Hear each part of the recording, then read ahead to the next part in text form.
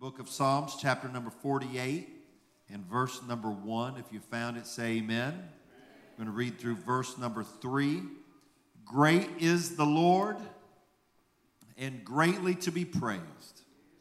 Amen. How many believe that? Great is the Lord, and greatly to be praised. In the city of our God, in the mountain of his holiness. Beautiful for situation, the joy of the whole earth, is Mount Zion on the sides of the north, the city of the great King. God is known in her palaces for refuge. Amen. Tonight I want to talk to you about holiness from the inside out. Lord, I pray, God, for your anointing on me as I speak your word into the lives of your people and on our ears to hear. God, I pray, Lord Jesus, let the seed of your word find good ground in our lives. Let it be mixed with faith. Help us to grow in grace and knowledge of you. Lord, we ask it in Jesus' name. And everybody said, amen. Amen. God bless you. You can be seated in the presence of the Lord. Amen. The Bible said that God is great and greatly to be praised. This particular psalm is about Mount Zion. Mount Zion is what is known in Jerusalem as the city of David. It's the area that David was fond of. It was on Mount Zion where David had put up a tent. And that's where they stored the Ark of the Covenant while it was waiting for the temple to be built. At this place, that Mount Zion is where further in the future, the Last Supper would take place. Jesus would meet with his disciples. And it would be a few weeks after that in that same place where the Holy Ghost was poured out in the upper room. And so Mount Zion is significant in the life of God's people and in the history of the church. It can be argued that the church, not really even argued, there's not really an argument, it's just a statement of fact, that the church was born on Mount Zion. Mount Zion is the birthplace of the church in the upper room. And the Bible said, it called it the mountain of his holiness. So Mount Zion is the mountain of his holiness. And then the Bible says that Mount Zion is beautiful for situation. That word situation doesn't mean that like situations that we face or situations that we get into. Here it means it's beautiful because of the way it's situated. Because it's situated on the mountain of his holiness. That is where God is known.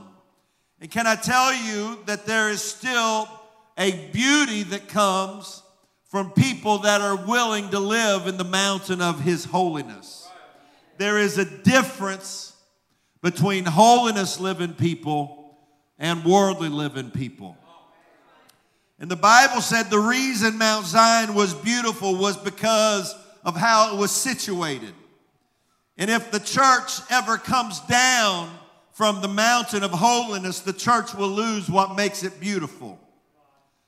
God is known in her palaces for a refuge.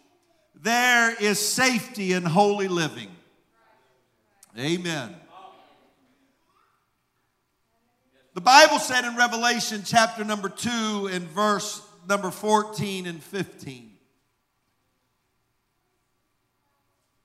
The Bible says, but I have a few things against thee, because thou hast there them that hold the doctrine of Balaam, who taught Balak to cast a stumbling block before the children of Israel, to eat things sacrificed unto idols, and to commit fornication. So hast thou also them that hold the doctrine of the Nicolaitans, which thing I hate. It's not very often that God uses the terminology that he hates something. But he said, I hate the doctrine of the Nicolaitans.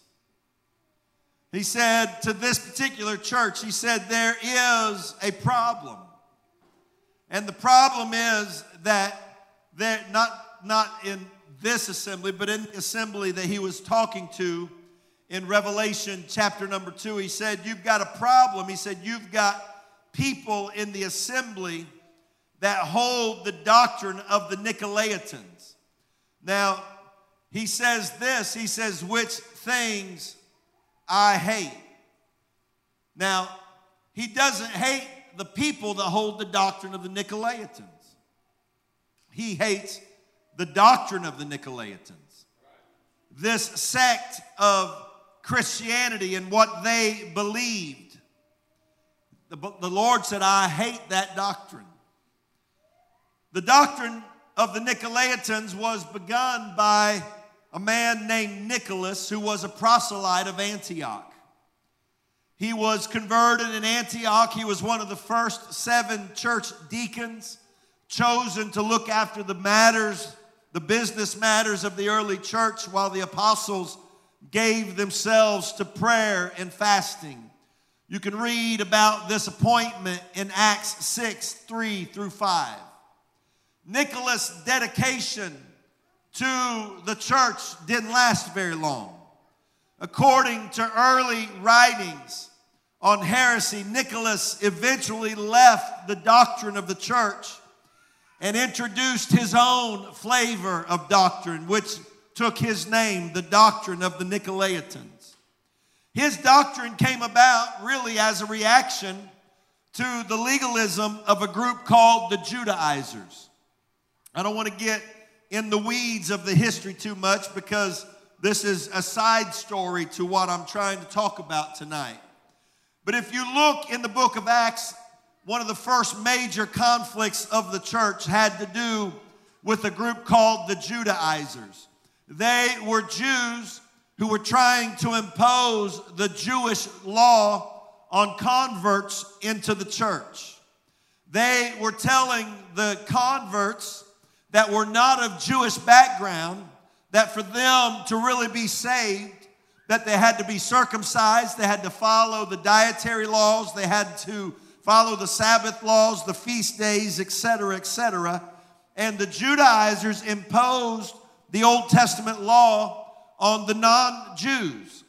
It caused a controversy because people that were coming into the church from Roman background and other backgrounds, they came into the church and they loved being filled with the Holy Ghost. They loved worshiping God. They loved the truth. They loved being born again.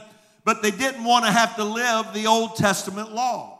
And so it caused a conflict in the church. The Judaizers were the subject of the first council in the book of Acts chapter 15 when the Bible said all the elders and the leaders came together, the bishops and the elders came together in Jerusalem. They debated the topic. If you want to read more about it, the Bible said there was no small dispute. If there's no small dispute, that means there was a big dispute. They contended to the face. There was anger. There was debate.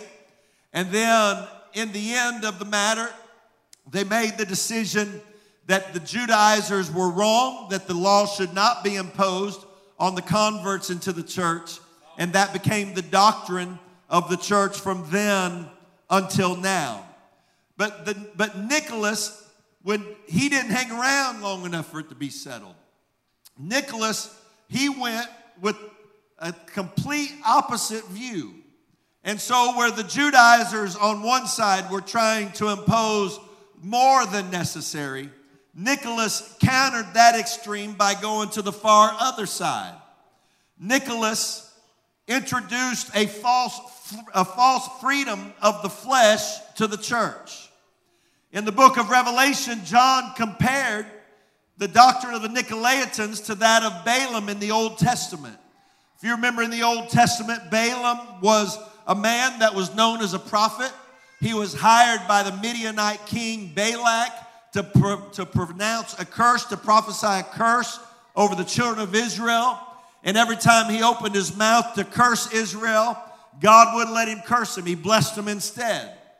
And because he could not curse them with prophetic words, he then what Balaam did was cause the children of Israel to mix godliness and worldliness together. You can read the story of that from Numbers 22 through 25. They cursed themselves from within by embracing ungodliness and sinfulness. And that same spirit that was behind Balaam causing the church to curse themselves with carnality and ungodliness was the same spirit behind the doctrine of the Nicolaitans. The doctrine of the Nicolaitans was a flesh-based doctrine. Now, again, I don't want to get too deep into the weeds on it, but Nicholas basically adopted Plato's doctrine of dualism. Plato was a dualist. His mentality was that there was such separation between the spirit and the flesh. They're so separated from each other that whatever you do in the flesh doesn't affect your spirit, and whatever you do in your spirit doesn't affect your flesh. Well, we know that's wrong. We know that that is not at all the teaching of the Bible.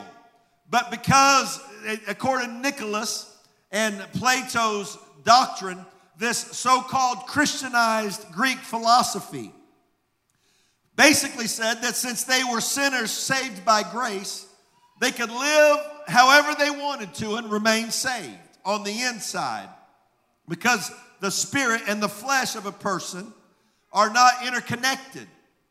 His teaching would later become the doctrine, the basis for doctrines like eternal security, once saved, always saved, do what you want, live how you want, everything's going to be okay. This teaching called for little change in the life of a Christian. It called for little change on the outward. It called for little change in lifestyle because of that separation they believed was there. Their flesh could do what they wanted, and their spirit could still stay right. And God said, I hate the doctrine of the Nicolaitans. He said, I hate the mentality that says that you can live however you want to live and everything's all right. God said the problem with this church at Pergamos, he says the problem you've got in your church right there is that you've got people that hold the doctrine of the Nicolaitans. They are worldly and carnal in their fleshly life, but they still want to be spiritual on the inside. And God said, I hate that mentality. Can I tell you that when God saves somebody, when the Holy Ghost starts to work on somebody, God doesn't only want it to be in your spirit, but He wants that holiness that's in your spirit to work its way out into other areas of your life. Amen. And so in our apostolic belief and our foundational doctrines of the Scripture, a holiness lifestyle includes holiness on the inside and the outside. Amen. We are not holy because what we put on the outside. We put things on the outside because we want to be holy. It starts on the inside.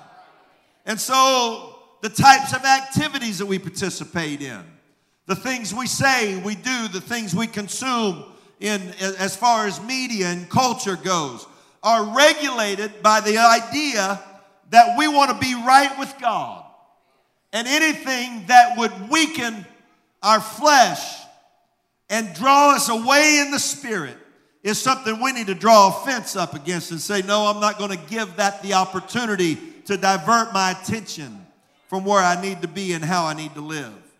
Nicholas taught that these externals were not important, but God had a different view. He said twice in the book of Revelation, in chapter 2, verse 6 and verse 15, that he hated the teachings of the Nicolaitans, and he still hates the teaching of the Nicolaitans.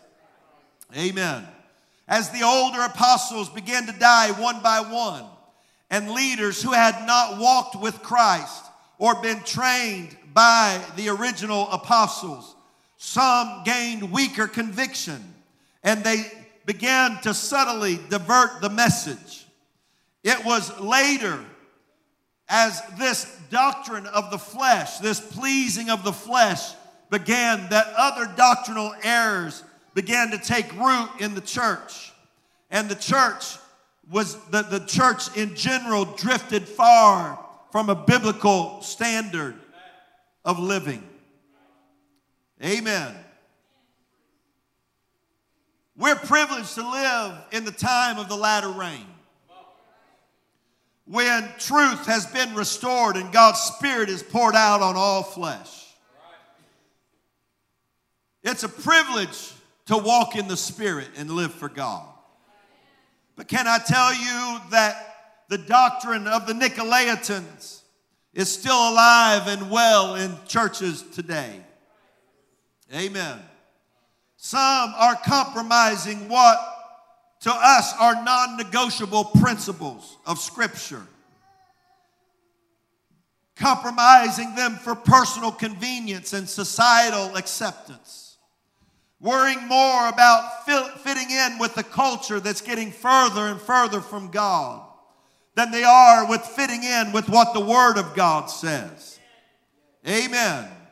The spirit of this age is accept whatever you want to accept and everything's all right.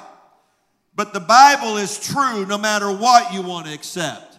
It doesn't change the truth of the Word of God. And so God's call to us is to live a holy life. Amen. Can I press the issue just a little bit more and say that there's a faction of apostolics who are surrendering holiness because it's too burdensome. They're laying truth in the cold grave of tolerance because holiness is too inflammatory.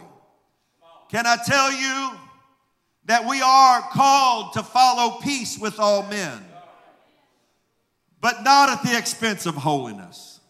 Hebrews 12 and 14, follow peace with all men and holiness, without which no man shall see the Lord. God's holiness is one of the essential and absolute attributes of His divine nature. God's holiness sets the standard for all other holiness. The contrast between God and man is so broad and wide. God is holy. Man is sinful. God is holy, but man is fallen. Can I tell you that if you look back over history, if you were to go back a mere 100 years into the past, you would see that much of Christianity maintained a strong standard of holiness when it came to appearance. It was in the 20s, right before the Great Depression, where the roaring 20s began to change the way that people in our society and culture approach the outward appearance.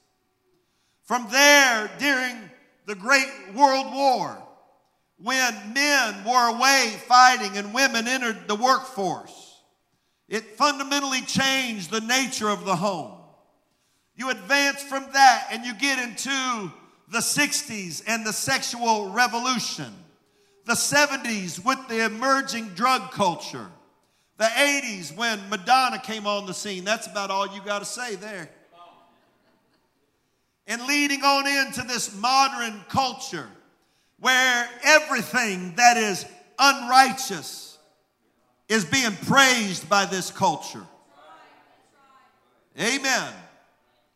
You may or may not be aware, but there is a movement afoot in our culture to make pedophilia acceptable. I'm going to tell you, a generation that will abuse its children is a generation that will reap the wrath of God.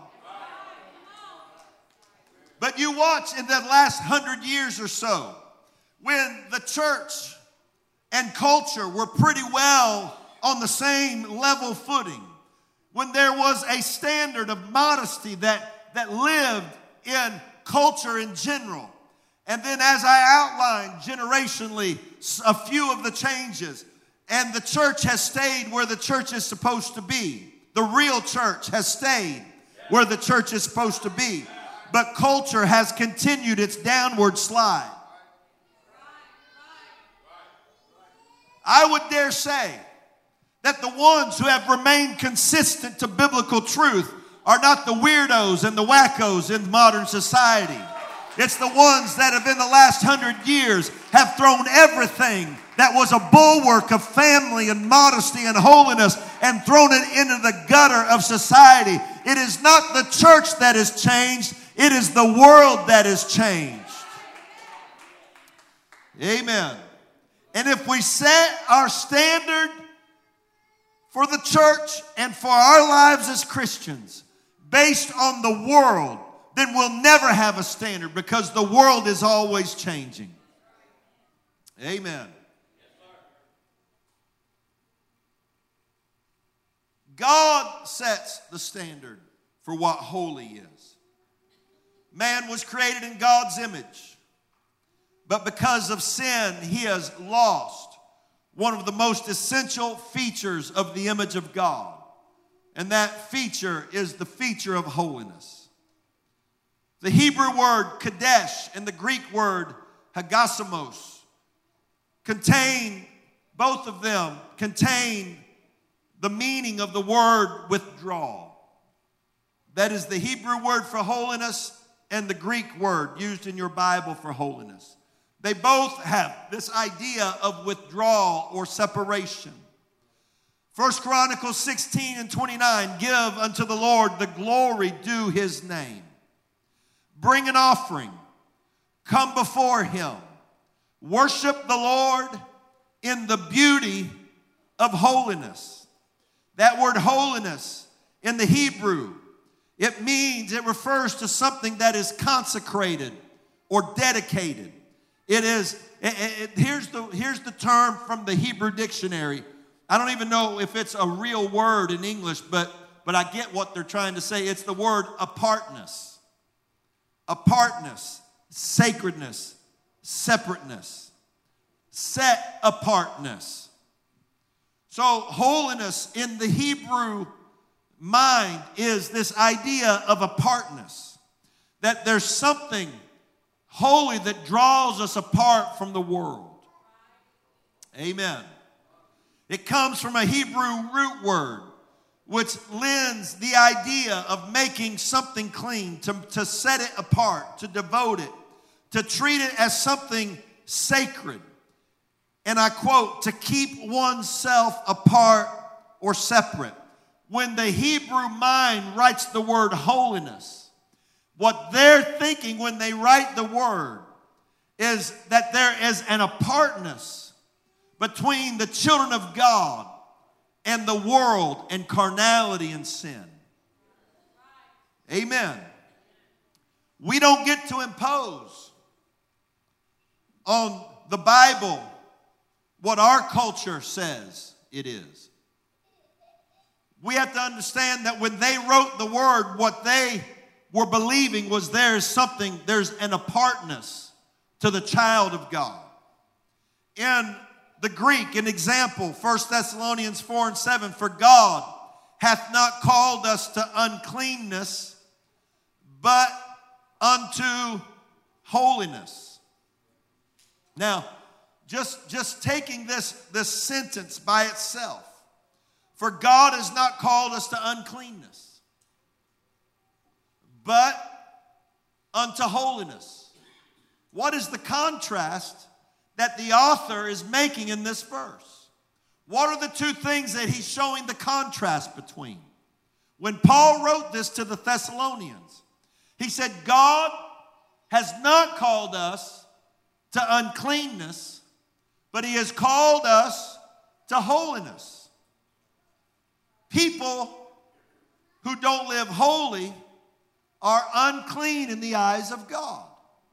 The contrast is cleanliness and uncleanliness. You see that? It's right there. If you don't see it, it's right there, I promise. Holiness here in the Greek, it means sanctification. Here's something that I find very interesting. It means the effect of consecration. The effect of consecration. In the New Testament mind, holiness is the effect of consecration or the result of consecration. Amen. Hallelujah. True consecration will have the effect of holiness in someone's life. Praise God. Hallelujah. We're going to define consecration in a minute. But this root word for holiness, it means the effect of consecration, and the root word means to separate. To separate. To consecrate things to God. Scholars define holiness to mean separate and apart. There is something about holy people that is separate and apart from the sinful culture that they live in. Amen. So consecration, holiness, say it with me. Holiness is the effect of consecration. Consecration means to fill or be full of. To fill or be full of. It lends to the idea of being fenced. Consecration doesn't only mean emptying the world out from your being, but its real literal definition means to be filled or to be full of. Amen.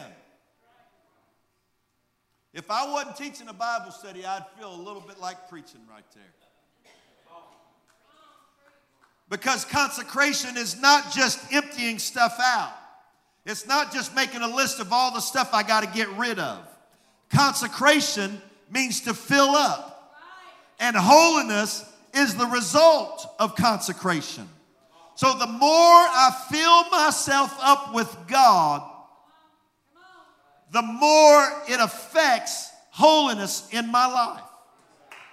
Holiness is not just getting stuff out of my life, it's getting filled up with God. And the more full of God I get, the more consecrated I get, then the more it pushes worldliness out of my life. Amen. Holiness is not a list of rules that we check off. I've done this, this, this. I got rid of this, this, and this. True holiness is getting so full of God that there's not room for the things that don't please Him. We get so full, so consecrated to God that we don't want the things that the world has for us anymore. It fundamentally changes our mindset and our desires because we're consecrated. We're filled up with God, and the effect of that filling is that I don't want to have room for anything else in my life. Hallelujah. Amen. I'm talking tonight about a fundamental concept of holiness that I fear had been lost for generations among many Pentecostals. Because to too many Pentecostals, it's a list of what we have to do. We check it off. And we can have a rotten spirit and a rotten attitude. We can talk terrible to people. But as long as we check off our list of stuff, then we count ourselves as holy. But we don't pray, and we don't worship, and we're not faithful. We don't love each other. We don't pray for each other. But true holiness means we're so filled up with the things of God that all that other stuff gets pushed out of our life. I'm talking about a fundamental mentality of holiness that says, God, I don't want to be holy just from a legalistic standpoint that I followed all the rules. What I want is for you to get me so full of your spirit that those rules they don't mean anything to me. I'm happy to do it because I'm so full. And the effect of consecration is holiness. Hallelujah. Oh God. So holiness is the work of the Holy Ghost inside you that transforms you into His nature. Praise God. There's a reason it's called the Holy Ghost. Because when we get the Holy Ghost inside, it wants to transform us to be more like Him. Hallelujah. Therefore, the true definitional meaning of holy does not only mean withdrawing from something, it's withdrawing into something. In almost every place. Now look, I'm only halfway through my notes, and I'm not planning on getting through all of them. So don't get too uncomfortable on me here. But in almost every place that Paul refers to holiness, he does not refer only to culture, but he takes us to creation, to original condition. Paul therefore calls for compliance in matters of holiness on the basis of what we were created to be. We were created to be in fellowship with God. And anything that separates that fellowship is unholy. Amen. So holiness is best viewed as relational rather than rules. Rules are impersonal, but relational has a personal touch to it. Bishop Billy McCool said, rules without relationship leads to rebellion.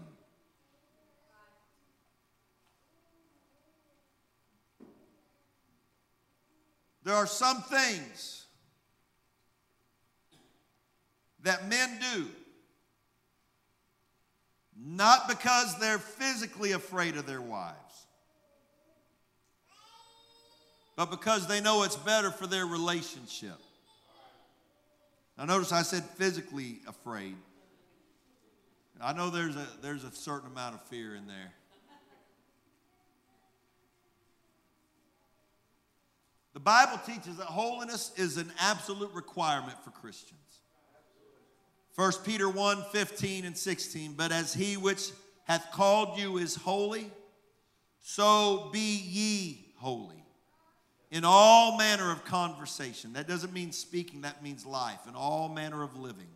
Because it is written, be ye holy, for I am holy.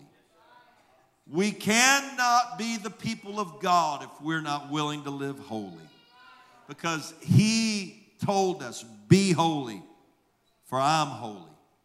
1 Corinthians 3, 16 and 17, know ye not that ye are the temple of God, and that the Spirit of God dwelleth in you. If any man defile the temple of God, him shall God destroy.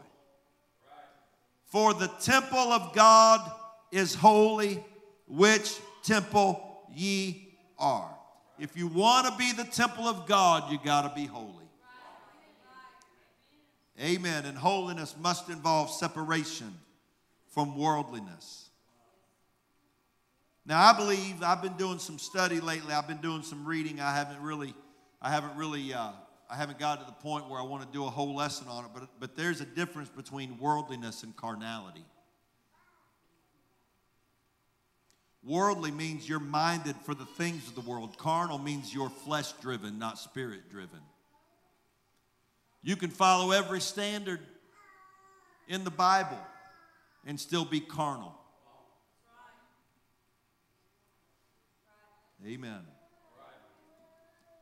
But worldly is not following the standards of the Bible.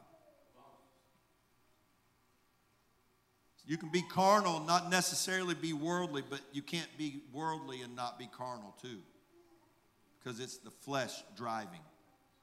2 Corinthians 6, 17 and 18. Wherefore come out from among them, and be ye separate, saith the Lord. That is the call. Remember what holiness is? Apartness, right? Come out from among them and be ye separate, saith the Lord. Touch not the unclean thing, and I will receive you, and will be a father unto you, and you shall be my sons and daughters, saith the Lord Almighty. Separate. The word separate here means to mark off by boundaries, to limit, to separate. I'm going to tell you, one of the most important things you'll do as a Christian is learn to set boundaries in your life. Amen. There are some people that may be good, but that doesn't mean they're good for you. If you can't be around them and live right, then they're not good for you. You need to learn how to set boundaries. Amen. That last 10 seconds, some of the best preaching I've ever done. Because if we'll learn to set limits and boundaries in our lives, we'll cut off a whole lot of the struggles that we have. Amen. So separate, be ye separate. Mark off by boundaries, limit, separate, set apart. Christians are called to come out from among them. I've quoted this verse my whole life nearly. I never took the time to really go back and see what are the them that I'm supposed to be coming out from. But in verse 14, that's 2 Corinthians 6:17. In verse 14 of the same chapter, it talks about being unequally yoked with unbelievers, being connected in relationships with people that aren't believers. He said you got to be careful about how you yoke yourself with unbelievers. In verse 15, he says, don't have part with infidels. Verse number 16, he talks about idols and people who worship idols. He says, you got to come out from among them. People that are unbelievers, people that are infidels, people that have idols in their life. You've got to come out from among them and be separate. You've got to build limits and guides and fences in your life. He said, touch not the unclean thing. You got to leave unclean things alone. You got to learn not to touch the unclean. And then he gives you a promise. And I will receive you. Praise God. If we will separate, if we will have boundaries in our lives, limits, be set apart for God's purpose, he gives us special promises. Number one, I will receive you. The next verse, and I will be a father unto you. And you shall be my sons and daughters, saith the Lord Almighty.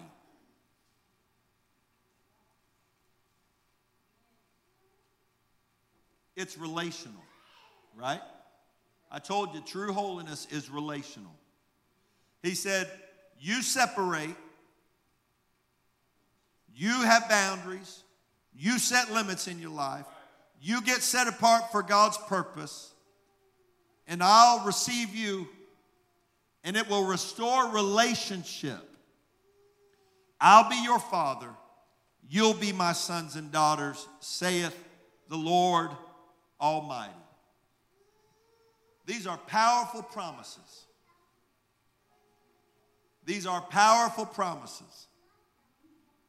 And they should be viewed as so wonderful that God would be my father. I can be his son. That he will receive me to him. Doesn't matter who in the world rejects me. God says, live holy, I'll receive you. Come out from among them and be ye separate, and I'll receive you. The whole world might reject you. But if the whole world rejects me and Jesus receives me, then I'm all right. I can live with that. I'll be your father and you'll be my... He said these are awesome promises. Well, you know the Bible, when Paul sat down to write this, he didn't write the chapters and the verses. The chapters and verses were added long time later to make it easier for us to find certain verses. So when they sat down, they just wrote it like a letter. They just wrote long form. And then later on, years later, people came by and added chapters. And so let me read the first verse of chapter 7. It follows. I'm going to read 17 and 18, and then I'm going to keep reading into the next chapter. Wherefore come out from among them, and be ye separate, saith the Lord. Touch not the unclean thing, and I will receive you, and will be a father unto you, and you shall be my sons and daughters, saith the Lord Almighty. Having therefore these promises, because God has given you such a great promise. Dearly beloved, let us cleanse ourselves from all filthiness of the flesh and spirit, perfecting holiness in the fear of God. So many people in this modern culture use their relationship with God as an excuse for the flesh. He's my father. He loves me. I can do what I want. He's my father. He loves me. He's not going to send me to hell for this or that or this or that.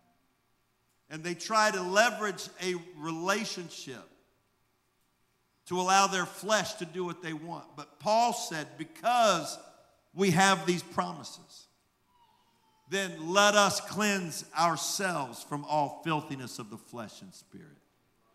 Because God will receive me, I'm going to cleanse myself from the filthiness of the flesh. Because God's going to be my father, I'm going to cleanse myself from the filthiness of the flesh and spirit. Now, a lot of modern, I feel like I lost y'all a few minutes ago. A lot of modern Christianity, they don't want to see that holiness is flesh and spirit. They want to do whatever they want, wear whatever they want, live however they want, and say, my spirit's right. But the writer said, because you've got these promises, let us cleanse ourselves from all filthiness of flesh and spirit, perfecting holiness in the fear of God. Perfect holiness is inside and out. It's not outside only or inside only. Perfect holiness is inside and out. Amen. Let me just go ahead and throw one more little stick on the fire while I'm doing it. The Bible says, let us cleanse ourselves. Well, God, if you don't want me to do that, then you give me conviction. He put it in his book. He doesn't owe you a feeling. It's in this book. He doesn't owe us an explanation. It's in this book how he wants us to live. He doesn't have to let me feel like it's right. He said, let us cleanse ourselves. You have the responsibility to cleanse yourself. God, take it away from me. Well, God's not going to do that. He didn't give it to you. And so you have to cleanse yourself. Amen. Praise God. Let me drive a few more nails and aggravate a few more people before I get done. One more passage. We're going to read a few verses from 1 Thessalonians chapter number 4.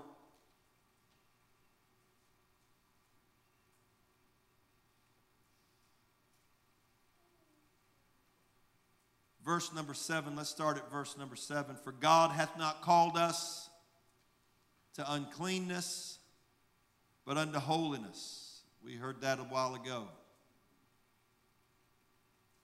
He therefore that despiseth not man, but God.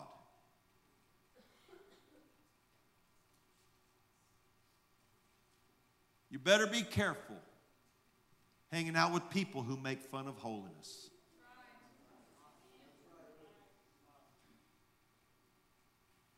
People that make jokes. People that try to get you to compromise.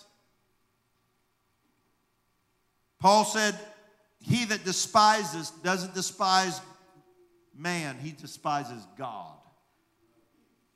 who hath given unto us his Holy Spirit.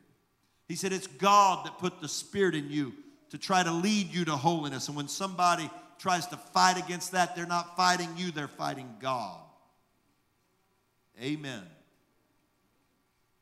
Holiness is not only external, but it is part external. I have to have a pure heart and a right spirit. God help me.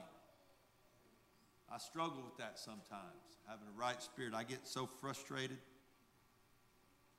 This isn't confession time. I'll move on. I want to have a teachable attitude.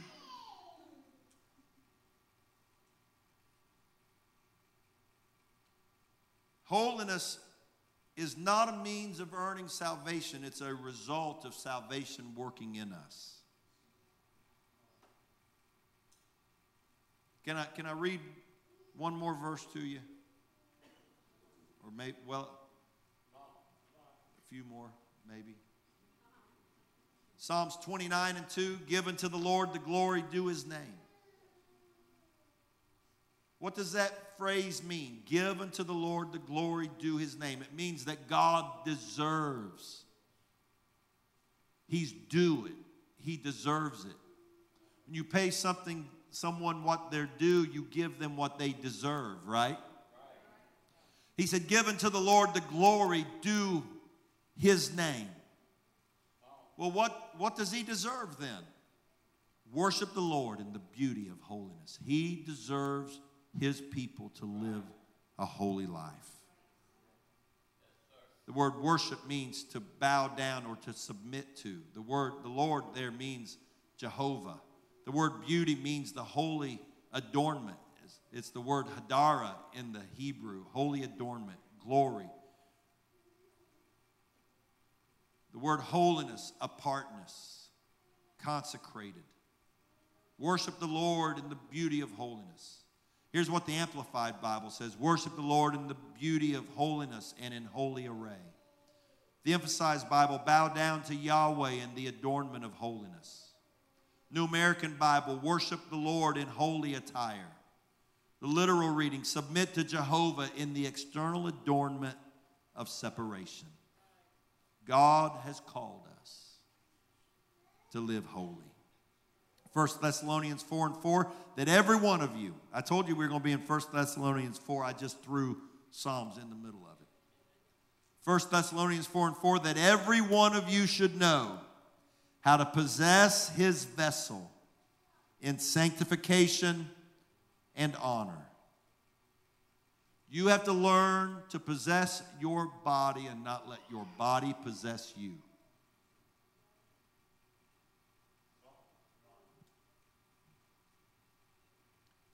Know how to possess his vessel in sanctification, separateness, set apartness.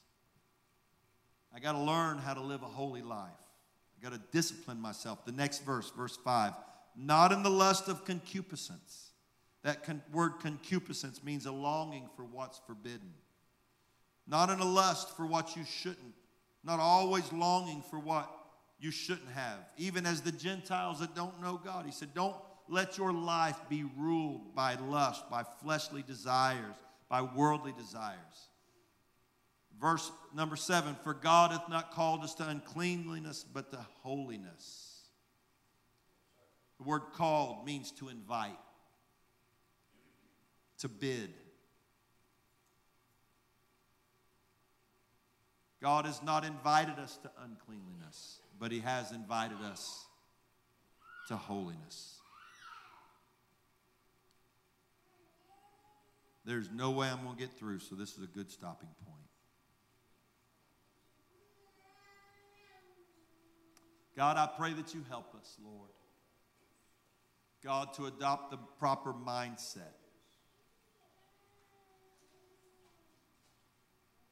God, as a pastor, I don't want our people to only know the particulars, to check the list of things they're supposed to do or not do. But God, I pray that this lesson somehow tonight has helped us to get a clear understanding of what holiness is. Help us to be consecrated to you, filled up with you. And that holiness is the effect of consecration. Lord, I pray, God, that we don't view holiness only as pushing stuff out of our lives, but it's the filling up by you that begins to press these things further from our desires. Lord, I ask you to let your Spirit so rest in us, not just in our church as we come together, but in our church as individuals.